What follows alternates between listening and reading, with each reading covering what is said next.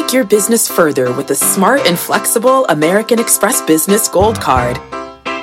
You can earn 4 times points on your top 2 eligible spending categories every month, like transit, U.S. restaurants, and gas stations. That's the powerful backing of American Express.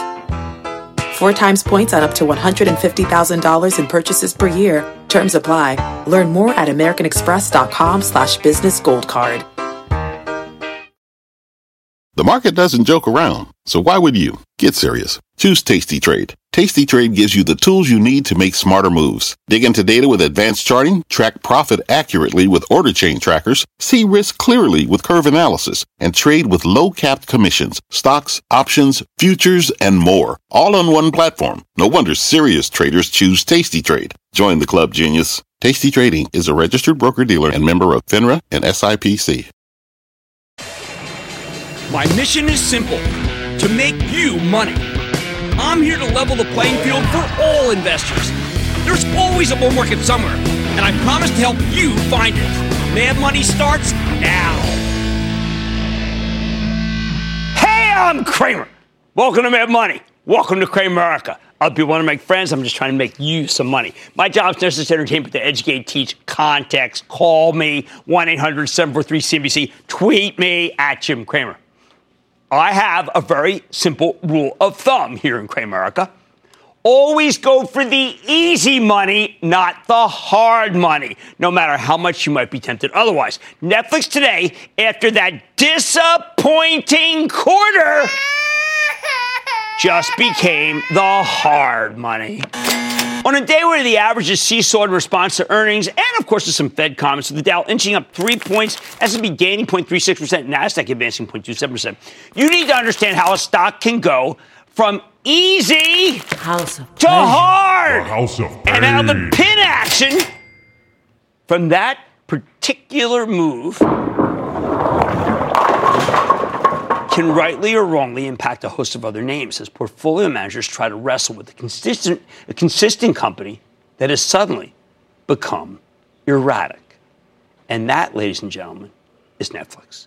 Look, we all know the story. Most of us love using Netflix. It's the ultimate cord-cutting play. They license lots of older programming to bring you in and then add in their own homemade brilliance to keep you hooked. Because they know what people want to watch, artificial intelligence, they can make some truly great stuff like Stranger Things. The latest season hasn't even been out for a month and already it's been watched by 40 million households. However, last night Netflix reported some truly heinous numbers. This has always been a subscriber growth story, but this time they didn't grow subscribers here in the U.S. They actually lost. That's the first time they've lost subs in the U.S. since 2011. Earnings are down year over year. Even international couldn't save them. Despite predicting that they'd sign up 5 million subs worldwide, they only signed up 2.7 million. Most important signs were particularly weak in areas where they raised prices, typically by 13 to 18%. I'm going to repeat that. Areas where they raised prices were particularly weak. Now, we've seen Netflix stumble before, especially maybe after a price hike, but not quite like this.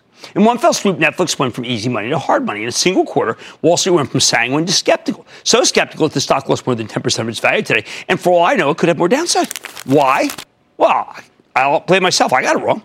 I believe Netflix was the ultimate bargain between the movies, the shows, the ability to binge. You can get a whole month of Netflix for less than the cost of a movie ticket.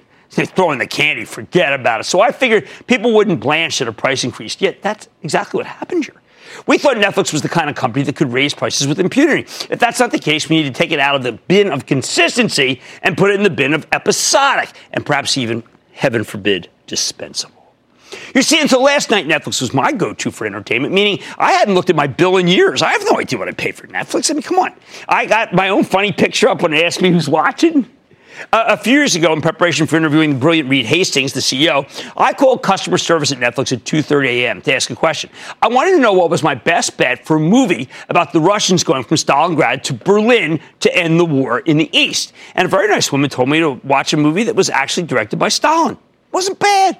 I mean, I will gladly double what I'm currently paying for Netflix, whatever the heck it is. But it turns out found out last time I'm not representative of the broader customer base. In other words, I no longer think that Netflix is like Costco or Amazon Prime or Spotify or Apple, all services people pay for without thinking about it. If it's not part of that club, you have to guess how many people are willing to shell out what they're paying. And if you have to guess, it's no longer easy money. It's hard. It's not just Netflix. I got another one. For the longest time, the easy money in big pharma was Johnson & Johnson. Best pipeline, best management, best balance sheet. Terrific growth in actual pharmaceuticals, not just a sales force. Suddenly, though, this one's become the hard money. You know, the other day, J&J reported an excellent quarter. Yet at the exact same time, there was a story about how the company might be on the hook for billions because of its role in the opioid epidemic. The authorities in Oklahoma went after J&J tooth and nail. Oh, by the way, but of course, two other companies for pushing these painkillers that can ruin lives. Now, the other companies were a lot worse than J&J. They wrote some checks. They settled. J&J sold far fewer opioids, and they did so responsibly. But they're trying to fight it out in court because they didn't do anything wrong. And the stock's getting killed for it. I think J&J absolutely is right to defend itself. They may have been on the hook for less than 1% of Oklahoma's opioid sales. We own it for my charitable trust, but it has been brutal. And this upcoming opioid verdict could be the tip of the iceberg in terms of litigation, including all the cases based on the allegations that J&J knowingly sold people talc that was loaded with asbestos, which again I think is wrong. I've read the pleadings. I've done the homework. I've interviewed the terrific CEO, Alex Gorski. Well, I believe the story he told right here on this set. There are new cases coming from all over, and it's become a dangerous whack-a-mole story. My charitable trust sold some of it when it was trading in the 140s. I didn't want to. Now it's all the way back to 132. I don't want to buy more. I don't want to rebuild. Maybe wait till it goes to the 120s. Maybe a little more de-risked. In the end, the easy money in pharma right now is in Novartis, which reported a fantastic quarter, amazing guidance, best of all, no controversy. Let me give you two more examples. 2 days ago, CSX, big East Coast railroad. Well, what did they do? They reported what I can handily have to tell you was a very disappointing quarter. And you know what? Why? Because the CEO seemed baffled by the weak economy and the stock got crushed. But then Lance Fritz, the CEO of Union Pacific, which is a West Coast railroad, came on our air this morning, and he didn't seem baffled at all. In fact, he was downright bullish. CSX is a train wreck of hard money. Union Pacific is all aboard with easy money. Now, maybe you think I'm being a chicken, that the real reward goes to the bold and the brave, the people who are willing to wade into Netflix right here and make a stand, the ones who decide that J&J will win all the cases, or that CSX has figured out what went wrong and things can turn around. That, my friends, is totally wrong. Through many years of experience, I can tell you that this kind of bravery rarely pays off. Sometimes things are as straightforward as they seem. Costco is now cheaper than Netflix because it can get away with raising the price of membership. Novartis is a better buy than J&J, even with the stock back to its all-time high and selling for 17 times next year's earnings. As for CSX versus Union Pacific, are you kidding me? Being a hero looks great in the movies, but it's a silly way to invest. If you really believe that Netflix has turned things around because of the first few weeks of the current quarter being good, well, good for you. I'd love to give Reed Hastings the benefit of the doubt. But between the price increases and all the content they're losing as competitors ramp up their own streaming services, it turns out that some people really do care about the price of Netflix. And when they raise price, people stop subscribing. This makes it a much less compelling story. Bottom line, some companies are so straightforwardly fabulous that they are easy money. Netflix used to be part of that club, but not anymore. I'm not saying it's a bad story. And maybe it's already making a comeback. But then again, maybe it's not. And that's why it's hard money. And I'd much rather chase easy money every day of the week than hard money ever. And it is that simple. Raphael in Florida. Raphael. Good afternoon. Thanks for taking my call. My question is for Stitch Fix. It reported about 2 months ago pretty good numbers, but it hasn't picked up yet. Well, let's give it a chance. It's a young, unseasoned company, but I have to tell you, having met Katrina Lake, I am totally impressed. I think that they've got a good business going and that the stock is a buy right here. The quarter was good, by the way. Let's go to Scott in Florida. Scott. Hey, Jim, how you doing? Scott, I'm doing well, thank you. All right.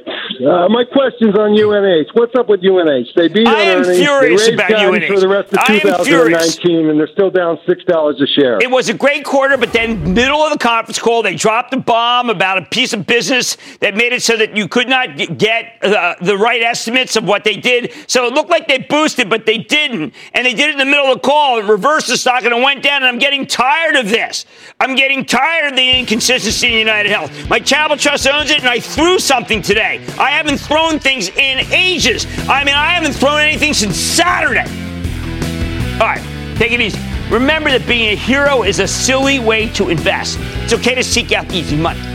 On Mad Money tonight, Bank of America just hauled in a record first half profit. But will the looming rate cuts take a bite out of the stock in the longer term?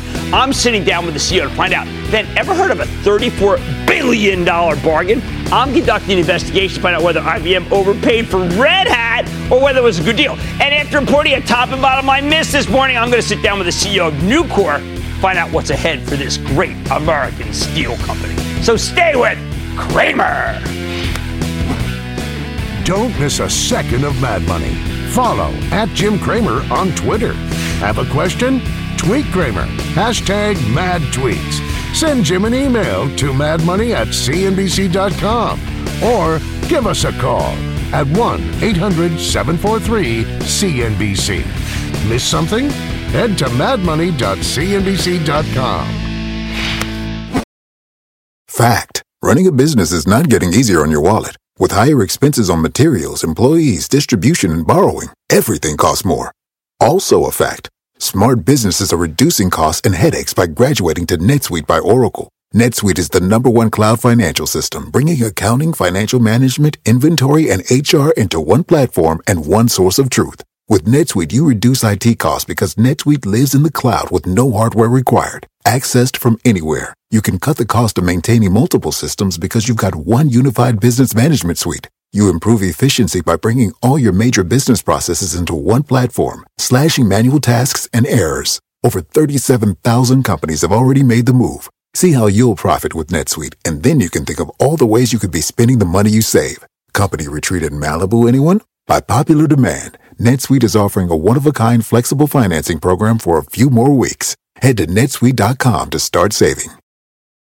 When you're hiring, the best way to search for a candidate isn't to search at all. Don't search, match with Indeed. Indeed is your matching and hiring platform with over 350 million global monthly visitors, according to Indeed data, and a matching engine that helps you find quality candidates fast. Use Indeed for scheduling, screening, and messaging to connect with candidates faster. Plus, 93% of employers agree Indeed delivers the highest quality matches compared to other job sites, according to a recent Indeed survey. Leveraging over 140 million qualifications and preferences every day, Indeed's matching engine is constantly learning from your preferences. Join more than 3.5 million businesses worldwide that use Indeed. Listeners of this show will get a $75 sponsored job credit to get your jobs more visibility at Indeed.com/madmoney. Just go to Indeed.com/madmoney right now and support this show by saying you heard about Indeed on this podcast. Indeed.com/madmoney. Terms and conditions apply. Need to hire? You need Indeed.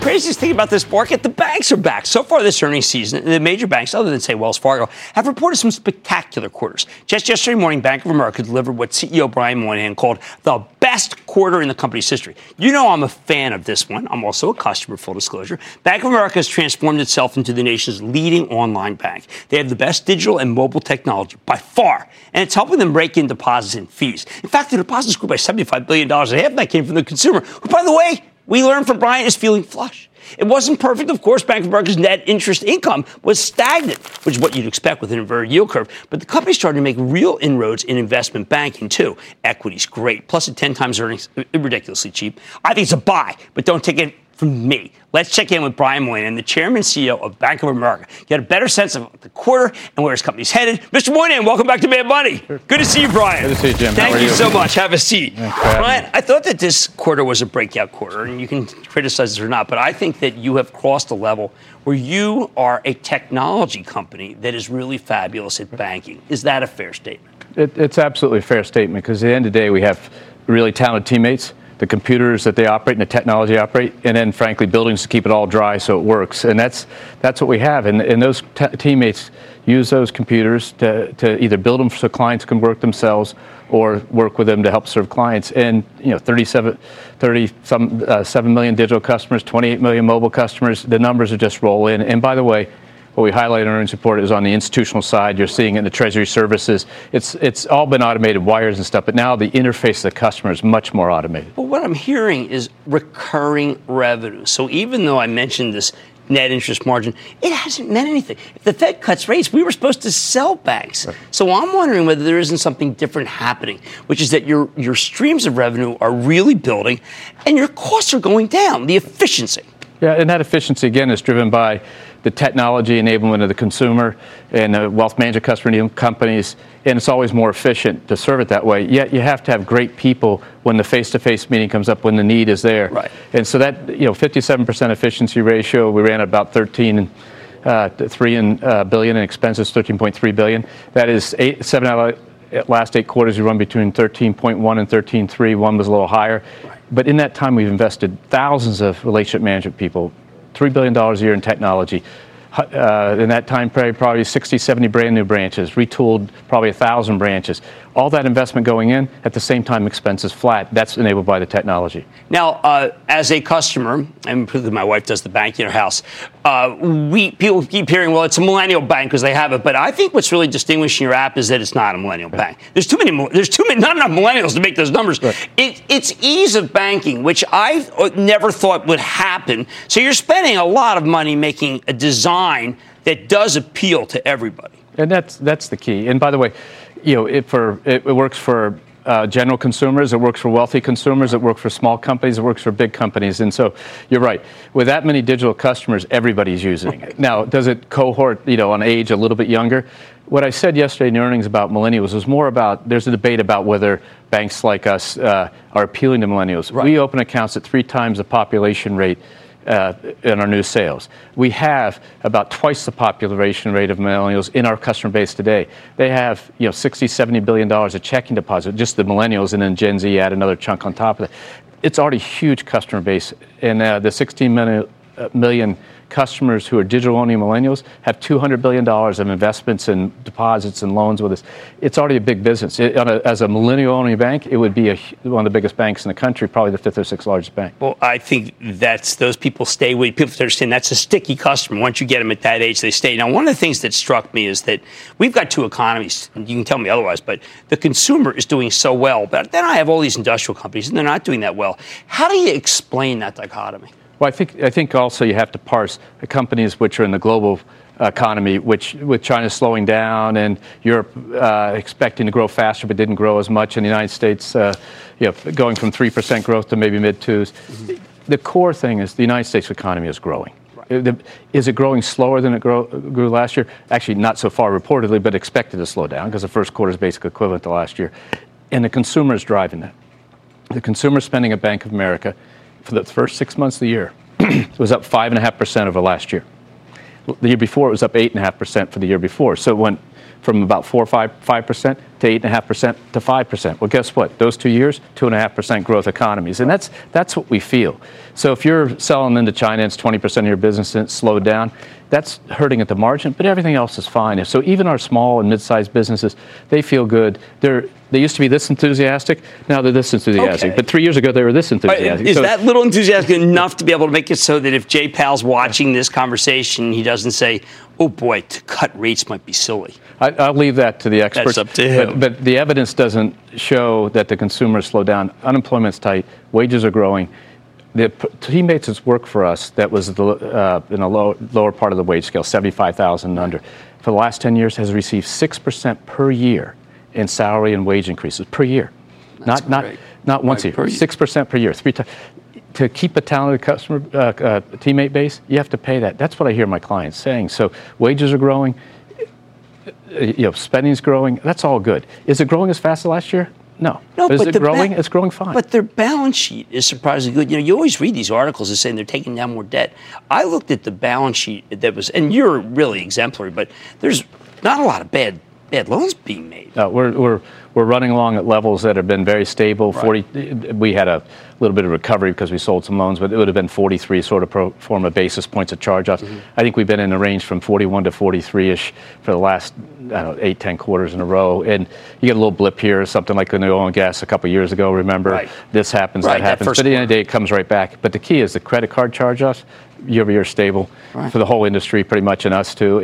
Those are things that you show the consumer has borrowing capacity left, has used their borrowing capacity wisely, and will continue, I think, to do so because they continue to make money and pay off their debts. Ryan, I've known you for a long time, and one thing I think that we agree is that capitalism is pretty good, but it's been under assault. Senator Elizabeth Warren just this afternoon demonizing banks again.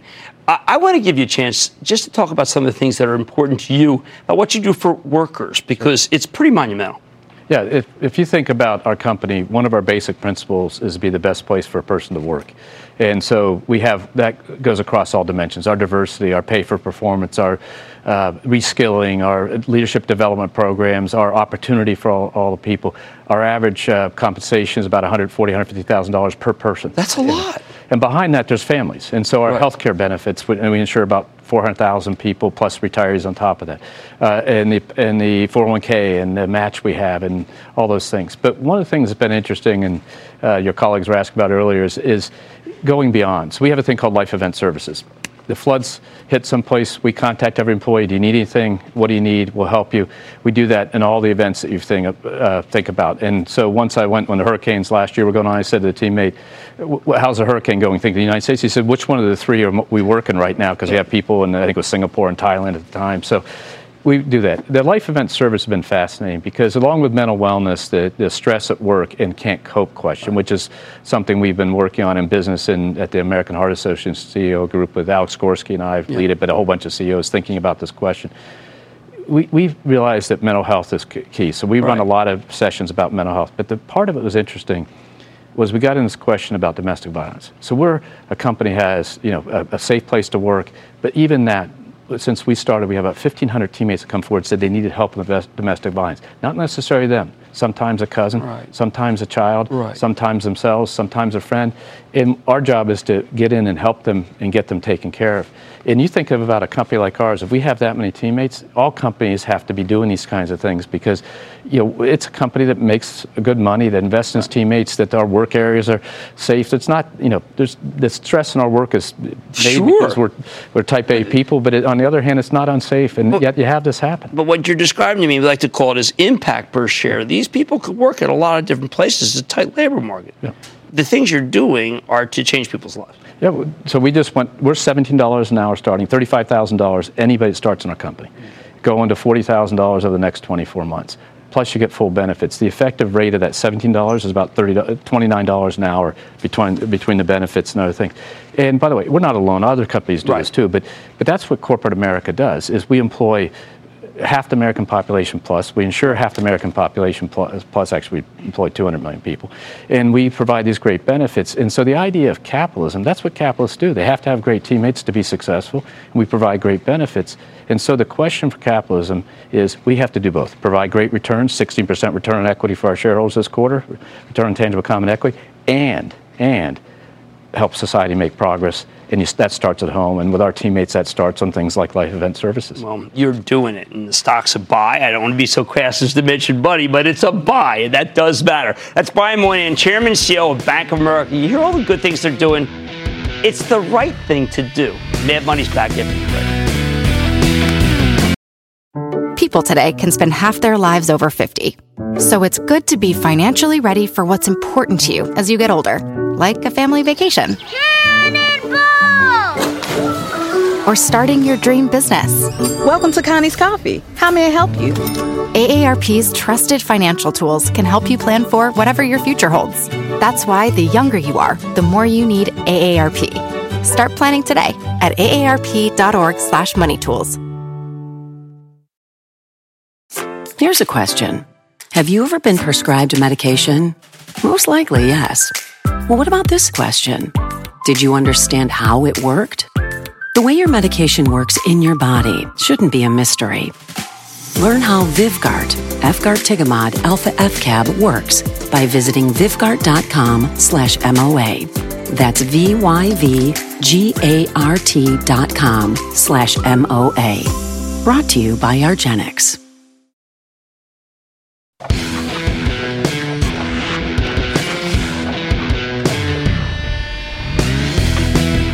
Look at IBM go! Last night, Big Blue reported, okay, maybe an imperfect quarter, but it was still strong enough to get the stock roaring today, up nearly 5%. More importantly, I think these results more than vindicate IBM's decision to pay $34 billion for Red Hat, the open source software company that's become integral to helping other businesses embrace the cloud. Now, I've been watching this transaction like a hawk, right? Ever since it was announced last October. We even had Ginny Rometty, CEO of IBM, of course, and Jim Whitehurst, CEO of Red Hat, on the show right after the deal closed earlier this month. As I've told you repeatedly, I am passionate in belief of this merger. IBM needed to boost its revenue growth by pivoting to a broader ecumenical cloud strategy. Red Hat gave them exactly what they wanted. But lately, we've been hearing a new refrain from the punditocracy. Over and over, they tell us that IBM overpaid for the Red Hat acquisition. That $34 billion, a 63% premium versus where the stock had been trading, was too much, and that it's all going to end in tears. My response, wrong! I think the Red Hat deal made a ton of sense, and I'm going to prove it to you. It's not just about what we saw in the latest quarter. In fact, I'll save that for last because I've been noodling on this idea for quite some time. First, let me set the stage here. IBM has been stuck in a multi-year stock rut. In 2013, the stock peaked at $215. But then it fell off a cliff. You can see this. Tumbling to $120. I mean, this has just been miserable, right? And it's been a really rough stretch for the last 3 years. While IBM's bounced from those levels, every time it tried to make a sustained rally, well, you see what happened. The move fizzled. It really, this one was like a bear trap, right? A value trap. Every time it went up, people got excited, they jumped on it, and then boom, went right back down. Why? IBM hasn't been able to generate meaningful sales growth since 2011. That's why. I wish I could say the sales stagnated, but from 2012 through 2017, they actually shrank. In fact, in 2015, they were down nearly 12%. It was a brutal period, although some of that came from shedding empty-calorie divisions. The problem was simple. IBM was too much in the wrong part of tech. They were all about selling mostly hardware and old tech at a time when the whole industry was embracing cloud-based software as a service, not on premises. Now, IBM tried to turn things around on its own. For years, Ginny Rometty invested heavily in what she calls the strategic imperatives, the cloud, analytics, artificial intelligence. The idea here was that eventually these faster-growing businesses would offset the weakness in IBM's legacy divisions. To some extent, it worked.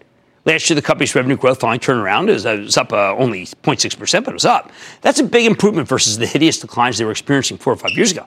But it's not the kind of number that portfolio managers, particularly growth tech managers, get excited about. The thing is, even though the strategic imperatives started slow in the second half of last year, we began to hear rumblings that maybe they were going to do something big, not just buy back stock and raise the dividend. And sure enough, Rometty did something drastic. She snapped up Red Hat for $190 per share, or $34 billion in cash. Best of all, she kept on CEO Jim Whitehurst, who gave me this hat. He's a terrific executive, very close to the show, by the way, who's still running Red Hat and has now joined IBM's senior management team. You know I like the deal, but what about this persistent criticism that Rometty overpaid? Okay, before I get into the weeds here, you need to know that IBM apparently wasn't the only bidder. In December, Red Hat filed a proxy statement on its pending acquisition that mentioned 3 other parties, 3 interested parties. According to Brad Reback and Stifel, if you read between the lines, they were 3 cloud giants. Microsoft with his Azure, great quarter tonight, Alphabet, okay, and then that's Google Web Services. And then Amazon, which is Amazon Web Services. So while that 63% premium sounds like a hefty price tag, it makes a lot more sense when you consider that there may have been other potential bidders. It was a competitive situation, people. So IBM paid what they had to pay to get the job done. But honestly, that 63% number, it's a little misleading, frankly. Now, sure, it seems like IBM paid through the nose for Red Hat if you measure the price tag versus where the stock was trading the day before the announcement. At the time, okay, it was a $116 stock. IBM sold out $190. Right? We actually supported this. Well, we've been supporting it for years when it was in the 50s, 60s, 70s, 80s. However, when you look at Red Hat, where it's been trading the last few months, or even a year before, the price seems a lot more reasonable. In June of last year, I mean, the stock was at $177, ended up getting clobbered after a couple of suboptimal quarters, so it traded down to a depressed value. But if you think Jim Whitehurst, like I do, could turn things around, and I did, then it wasn't going to stand down here for long. It was going to start climbing with or without Ginny. If you take Red Hat's average price over the year before IBM's takeover bid, it's just under $142. Compared to that, IBM only paid a 34% premium. In other words, I don't think they overpaid versus what this business was really worth. Then there's the qualitative argument. For years, IBM had been trying to expand into the cloud. Red Hat is a plug-and-play company. It believes that we're still only 20% of the way into the cloud transition, and the next step will involve shifting mission-critical workloads, they're the best at this, to the cloud while optimizing every business process under the sun. IBM wants to be the one-stop shop for managing your hybrid cloud IT infrastructure. Red Hat's going to make that possible. The deal takes IBM from being, let's say, and also ran in the cloud, want to be really tough, and transform it into a major player. What about the quantitative side? Now, this is really important. We spent a lot of time on this, too. If you still think IBM overpaid, just look at how much the cloud stocks have run since the Red Hat deal was announced. This is really important. Remember, Red Hat was one of our original 7 cloud kings, along with Adobe, Salesforce, ServiceNow, Splunk, VMware, and Workday. On average, you know that those cloud kings are up 51% since IBM told us it was buying Red Hat? 51%. If you look at the market capitalizations, they've increased by an average of 54%. ServiceNow was a $30 billion company in late October. It's now a $55 billion company. VMware's gone from 47 to 71. Workday's nearly doubled its market cap from $26 billion to $49 billion, while Red Hat, let's just say it didn't go up as much as a lot of these other companies. That compares. And if you look at the valuation on average, the cloud kings are currently selling for 54 times next year's earnings. IBM paid 46 times next year's numbers for Red Hat, okay? If anything, I've got to tell you, based on these comparisons, you could argue that they underpaid for this company. I'm not kidding. Yeah, the company got a great value, especially if they can keep Whitehurst on. Whitehurst's got to have free reign. He gave me the hat, by the way. I always thought it was like Sinatra. All right, maybe not. Finally, there's the quarter IBM just reported. While the company reported a nice earnings beat in the stock rally, there was some real hair on these results. IBM sales came in slightly weaker than expected, down 4.2% year over year. Cloud sales, excluding the mainframe business, were only up 9%. That's down from 16% in the previous year and 18% in 2018. Ouch. Meanwhile, the legacy businesses continue to hemorrhage. Now, Red Hat wasn't included in these numbers, and I think it's crystal clear that they did need to do this deal if they wanted to start growing it. As Lisa Ellis from MoffettNathanson put it in her piece this morning, IBM second quarter 19, just in time. Red Hat enters as cloud growth sputters. The company's had a critical deceleration in the cloud business, even as the other players in the space continue to do just fine. They needed a change of direction, and that's what Red Hat gives them. It's why I still think the stock is worth owning even up here after this nice day. So the bottom line, the next time you hear someone argue that IBM overpaid for Red Hat, you remember what I just told you. You remember that the whole cloud cohort has been on fire, and IBM needed to do this deal. If anything, I think they could afford to pay more. That's how valuable it is to have Whitehurst running the business for them. Finally, IBM can return to growth mode, and that's definitely worth $34 billion. In fact, I got to tell you, I think the stock's put in the bottom. I think the stock is a buy. Susan in Texas. Susan! Hey, Jim. Thank you for taking my call and all that you do for us home gamers. I have so much learned. Thank you. And I enjoy listening to your interviews. Thank you. In February 2018, you featured Zebra Technologies, and it steadily climbed for over a year from 121 to 237 for a 96% increase. Until this April, when it reported a beat in earnings and took its first significant pullback, taking it down to 166 for a 30% decrease. At that time, I thought it was just profit-taking. Right. I took position. It's quickly was climbing back up this past June and July until 10 days ago when it took a high of 218 down to 177 today, an 18% decline. So what's going on with the stock? Is it more profit-taking? First of all, thank you for the kind comments. Second, it has been a big winner. But third, here's what matters. There's a company, Honeywell, has a very similar division to what Zebra does in terms of warehouse automation, and that business turned down. It was actually quite shocking. I think there are other things involved that Honeywell did well in, that it was one of the biggest leaders today. But that's Zebra's bread and butter. It's their wheelhouse. So I think the people have to reassess whether Zebra's seeing the same pressure that Honeywell is, and if they do, sell. They're going to sell. But you've got a good gain, so let's think about that. $34 billion is a lot of money. I get it. But IBM paid what they needed for an asset, Red Hat, that's helping them return to growth mode. Much more mad money ahead. It's been nearly a year and a half since the 25% steel tariffs went into effect. Fresh off today's earnings, I'm asking Nucor CEO how the company has fared, what investors can expect from the market next, and it's going to surprise you. Then I'm highlighting one of the biggest mistakes investors have made during earnings season. Please don't let yourself fall prey to it. All your calls rapid fire in tonight's edition of the Lightning Round. So stay with Cramer.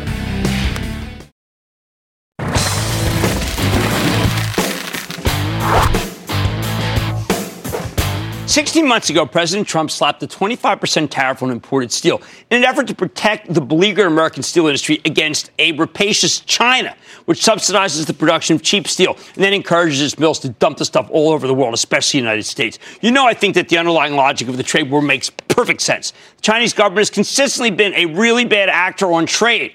and we needed to show them we mean business. However, at the time, we recommended Nucor, the best-run steel company in the world, as a play on the tariffs. You know what? In retrospect, I think we may have been too early because of some events that occurred that I did not foresee. Just this morning, Nucor reported an imperfect quarter with slightly weaker than expected sales and earnings. But because I think the Fed will cut interest rates, I expect cyclicals like Nucor to get a major boost. And I think that things might actually finally be looking up, given that there are declining steel inventories and the good news about a decline in foreign dumping for the tariffs, so they're not coming back. Let's check in with John Ferrioli. He's the chairman and CEO of Nucor to learn more about the quarter and what it will take to get the stock back on track. Mr. Ferrioli, welcome back to Mad Money. Hi, Jim. Thank you for having me on the show. John, I am hearing, when I read the conference call and listening to what Nucor's been up to, there have been what I've been waiting for, a couple of price hikes. I know the steel business, when that happens, it's time to pounce. Tell me what's going on. Well, we have had 2 price increases on our sheet products over the last 4 weeks. The first one took place about 3 weeks ago, and we were able to collect just about all of the $40. The second increase was also $40 just a week ago, and it's too early to tell how we're collecting that, but we have high hopes of being able to collect it because we see our lead times going out, expanding out from about 3 weeks to about 6 weeks. Now, I think for those who are uninformed about the steel industry, these sound like they may not be major, but isn't that how almost every turn has really begun? It is. And, you started the show mentioning we had a weaker than hoped for second quarter. But let's bear in mind that the first half of this year for Nucor was our third best first half of a year in our company's history. So despite a challenging market because of weather conditions and inventories that were bloated, our team did a great job in operating in a difficult situation and presenting a very good first half of the year for our company. John, I'm used to the Chinese seeing these price increases and flooding our great nation with their cheap and, I think, imperfect steel. Will that happen again? Well, the administration and the Commerce Department have taken many steps to prevent that from happening. We're very pleased with the results that are happening as a result of the tariffs. The anticipated response was domestic capacity coming online to replace the lower imported steel, and that's exactly what happened. So things are becoming more normalized. Last year, demand was very strong, and as a result, people were worried that they wouldn't be able to get the steel they needed when imports went down. The domestic industry, Nucor included, responded by making sure that we gave our customers what they needed to keep their customers happy. And with the strong end demand use that we saw in 2018, Jim, we see it increasing right into 2019. So it's carrying forward. We still see end use demand very strong. What we saw in the last quarter, in the first half of the year, was inventory destocking by our service center customers, getting rid of that overblown inventory that they had last year. And we see a more normalized ordering pattern from our service center and our OEM customers occurring now. I know something about Nucor from when I met the great Ken Iverson, which is that the company grows when it's not necessarily perceived to be the right time to grow because they want to be ready. They also have the best workforce and, most importantly, the lowest cost. Will you be able to maintain that? And would this not be one of those moments, since they can't flood us with imports, that Nucor might be able to show you how much it can really make when things get cranking? Well, you're right. We continue to invest during the tougher times. We've done that during the first half of this year. You, I'm sure, know we have about $3.5 billion of investments. And what we're investing in is our capabilities, not just our capacity. So as we invest in our capabilities to produce higher grade steels to better provide solutions to our customers' needs, but we're also investing in our capability to keep and enhance our low-cost position in projects where we're improving our logistical locations to our customers and to our scrap suppliers. So logistics plays a big part in steel. We're investing to get closer to our customer, closer to our supply, and also investing to increase the capability of our mills. Now, John, I know that you are a gentleman and you're not going to slam your competitors, but some of the other guys did not handle their balance sheet well during a period where Nucor had exceptional balance sheet management. Is it possible that you might be the theoretical last man standing in America to be able to take advantage when prices do go higher, although they will still be below all the worries that we heard about from the media when they put through the tariffs? Absolutely, Jim. You make a great point. We heard all this from the media that steel would be so highly priced with the tariffs that customers could not take care of their customers in appliances and downstream businesses. If you look at the pricing today, it is about $100 a ton under what it was before the tariffs went into effect. So the pricing today is lower than before the tariffs. We said all along last year that this is an issue of supply and demand. It got a little bit out of whack last year. Now it's back normalized, and pricing is normalized also. Well, to me, that sounds, John, that's the loaded spring I've been looking for. I know things got a little delayed because of stocking and destocking, but this is the moment that I think I should have prepared for. It's time, isn't it? Well, let me put it this way. I sleep very easily at night. I know we got a great team. We have great end-use demand. The combination of those two things give me a great deal of confidence in Nucor's future. Well, terrific. Let's leave it at that. That's John Ferriola, President and Chairman of CEO of Nucor. Once again, the best steel company in the world. Mad Money's back after the break.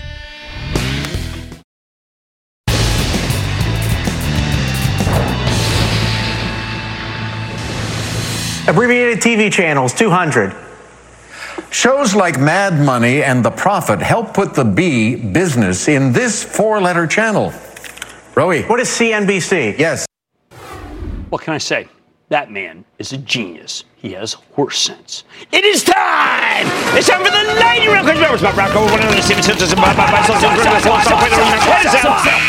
And then the lightning round is over. Are you ready? Ski, daddy, time for the lightning round. I'm going to start with Omid in California. Omid! Booyah, Jim. Booyah. I want to ask you about Tesla today. Whether you love the stock or you believe they're on the road to bankruptcy, it's undeniable that they've transformed the automotive industry. Well, that's good. We should write a nice book about them, and we should send a kiss to Elon Musk. Why do I have to buy the stock?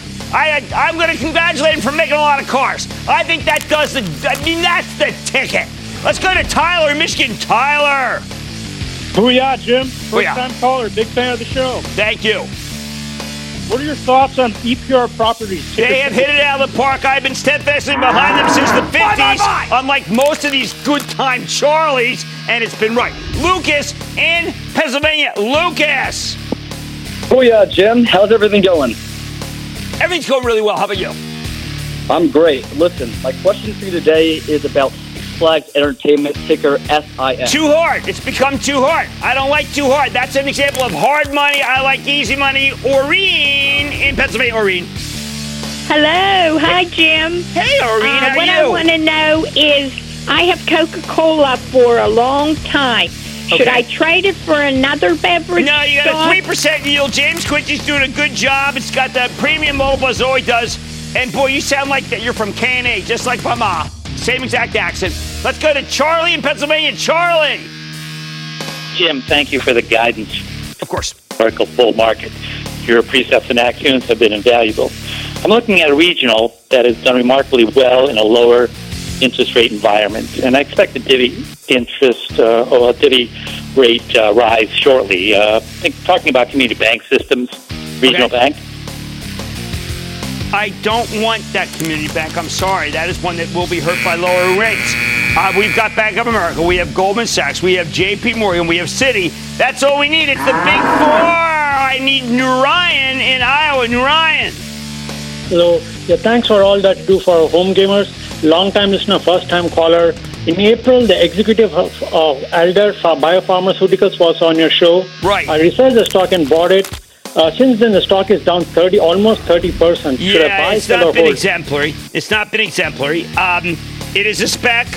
You're just hoping that one of the drugs pays off. They got a lot of shots on goal, and I think that is absolutely good. But the late-stage migraine has just proven to be okay. Okay. Let's go to Charles in California. Charles. Hey, greetings from Hollywood. All right. About 5 weeks ago, you recommended the 3Zs, Zscaler, Zebra, and Zendex. Yes, I love. Oh my God, Zscaler. How can I help you? I put my money into Dana Corp. DAN. Is it a hold? Zana. You wanted Zana. No, I'm saying that it's Zscale and Zendesk. You don't want Dana because that is a D, and that is also not a great stock. No Dana, only Zool. Zool, Zendesk, and Zscaler. And that, ladies and gentlemen, the conclusion of the Lightning Round.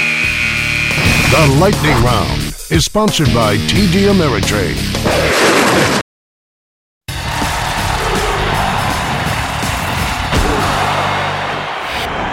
Listen to me. There is no cure for stupid.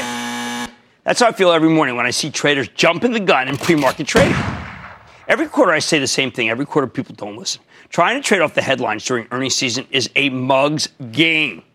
You have no idea what's going on underneath those silly headlines, so you have no one to blame but yourself if and when the stock in question reverses and runs you over. That's why I always tell you, wait for the conference call. I know it's boring before you pull the trigger. Just look at J.B. Hunt, Giant Trucking Company. When J.B. Hunt reported earlier this week, the stock initially traded down $3, blink of the eye, before ultimately turning around and closing up 5. 8-point swing for anyone who was bold enough and smart enough and not stupid enough, like the sellers right there. All right, listen, I understand the confusion. See, what happens is during earnings season, the headlines come so fast and furious that I think that a lot of those headlines are written by machines. They're not great at capturing nuance. So when J.B. Hunt reported, the machines used an algorithm that said that the company had slashed estimates because of weakness. They got it wrong. Machines were wrong. If you waited for the conference call, you would have heard management say they were disappointed about some line items. But generally, they told a story of growth despite rough conditions. It was a lot like what happened today with Union Pacific. People had sold UNP stock down hard because CSX, another but very different railroad, reported an awful quarter yesterday.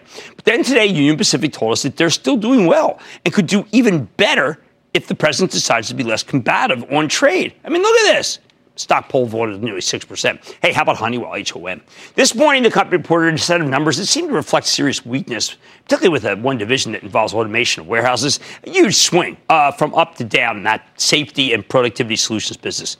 That is the best automator because Amazon uses them. The stock had already pulled back hard yesterday, in part because of a bogus read-through from Textron, and it also ran an aerospace company that had a bad quarter. But holy cow, what an incredible buying opportunity. Just as sellers were banging down the stock, CEO Darius Adamczyk was explaining how Honeywell's aerospace business is much stronger than expected. And aerospace is their most important division, 3 times larger than the safety and productivity segment. Bingo! That's how you get a fabulous snapback, and bing, the stock closes up 3%.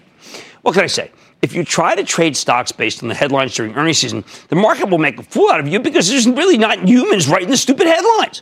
Sometimes it's pure pin action. I mean, this morning, Cramer fave AMD, and it remains completely my absolute fave. It caught a rare downgrade from Mizuho. Granted, this semiconductor stock has had already an epic run, so I can't blame anyone for telling you to take a little profit. But that downgrade gave sellers ammo to wreck the whole group. As a result, Lam Research, LRCX, my fave, big semiconductor equipment maker, not a semi company, but an equipment maker, got slammed. Big mistake. Why? Because another semiconductor equipment named ASML had just made a bold call the very morning in Europe that the bottom is in for this segment of the industry. Boom! Lam came right back up, and the stock ultimately gaining 3.4%. One of the biggest changes from down to up I've seen in ages. Anyone who sold the stock off of AMD downgrade, you're an idiot! A chowderhead! I don't know how many different ways I can say this. Don't mess around with pre-market trading during earnings season, Sparky. Don't buy or sell anything based on earnings until you've listened to the actual conference call, Chief. The headlines are not enough, and they will often mislead anyone who's too trigger-happy. Nobody's making you swing at these curveballs, sunshine. Just be patient and keep your bat on your shoulder until you have all the information. It's not that hard. Stick with Cramer. Microsoft is great tonight. Like I said, there's always a mortgage somewhere. I promise I'm trying to find it just for you right here on Mad Money. I'm Jim Cramer. See you tomorrow! At Capella University, you'll get support from people who care about your success. From before you enroll to after you graduate, pursue your goals knowing help is available when you need it. Imagine your future differently at capella.edu.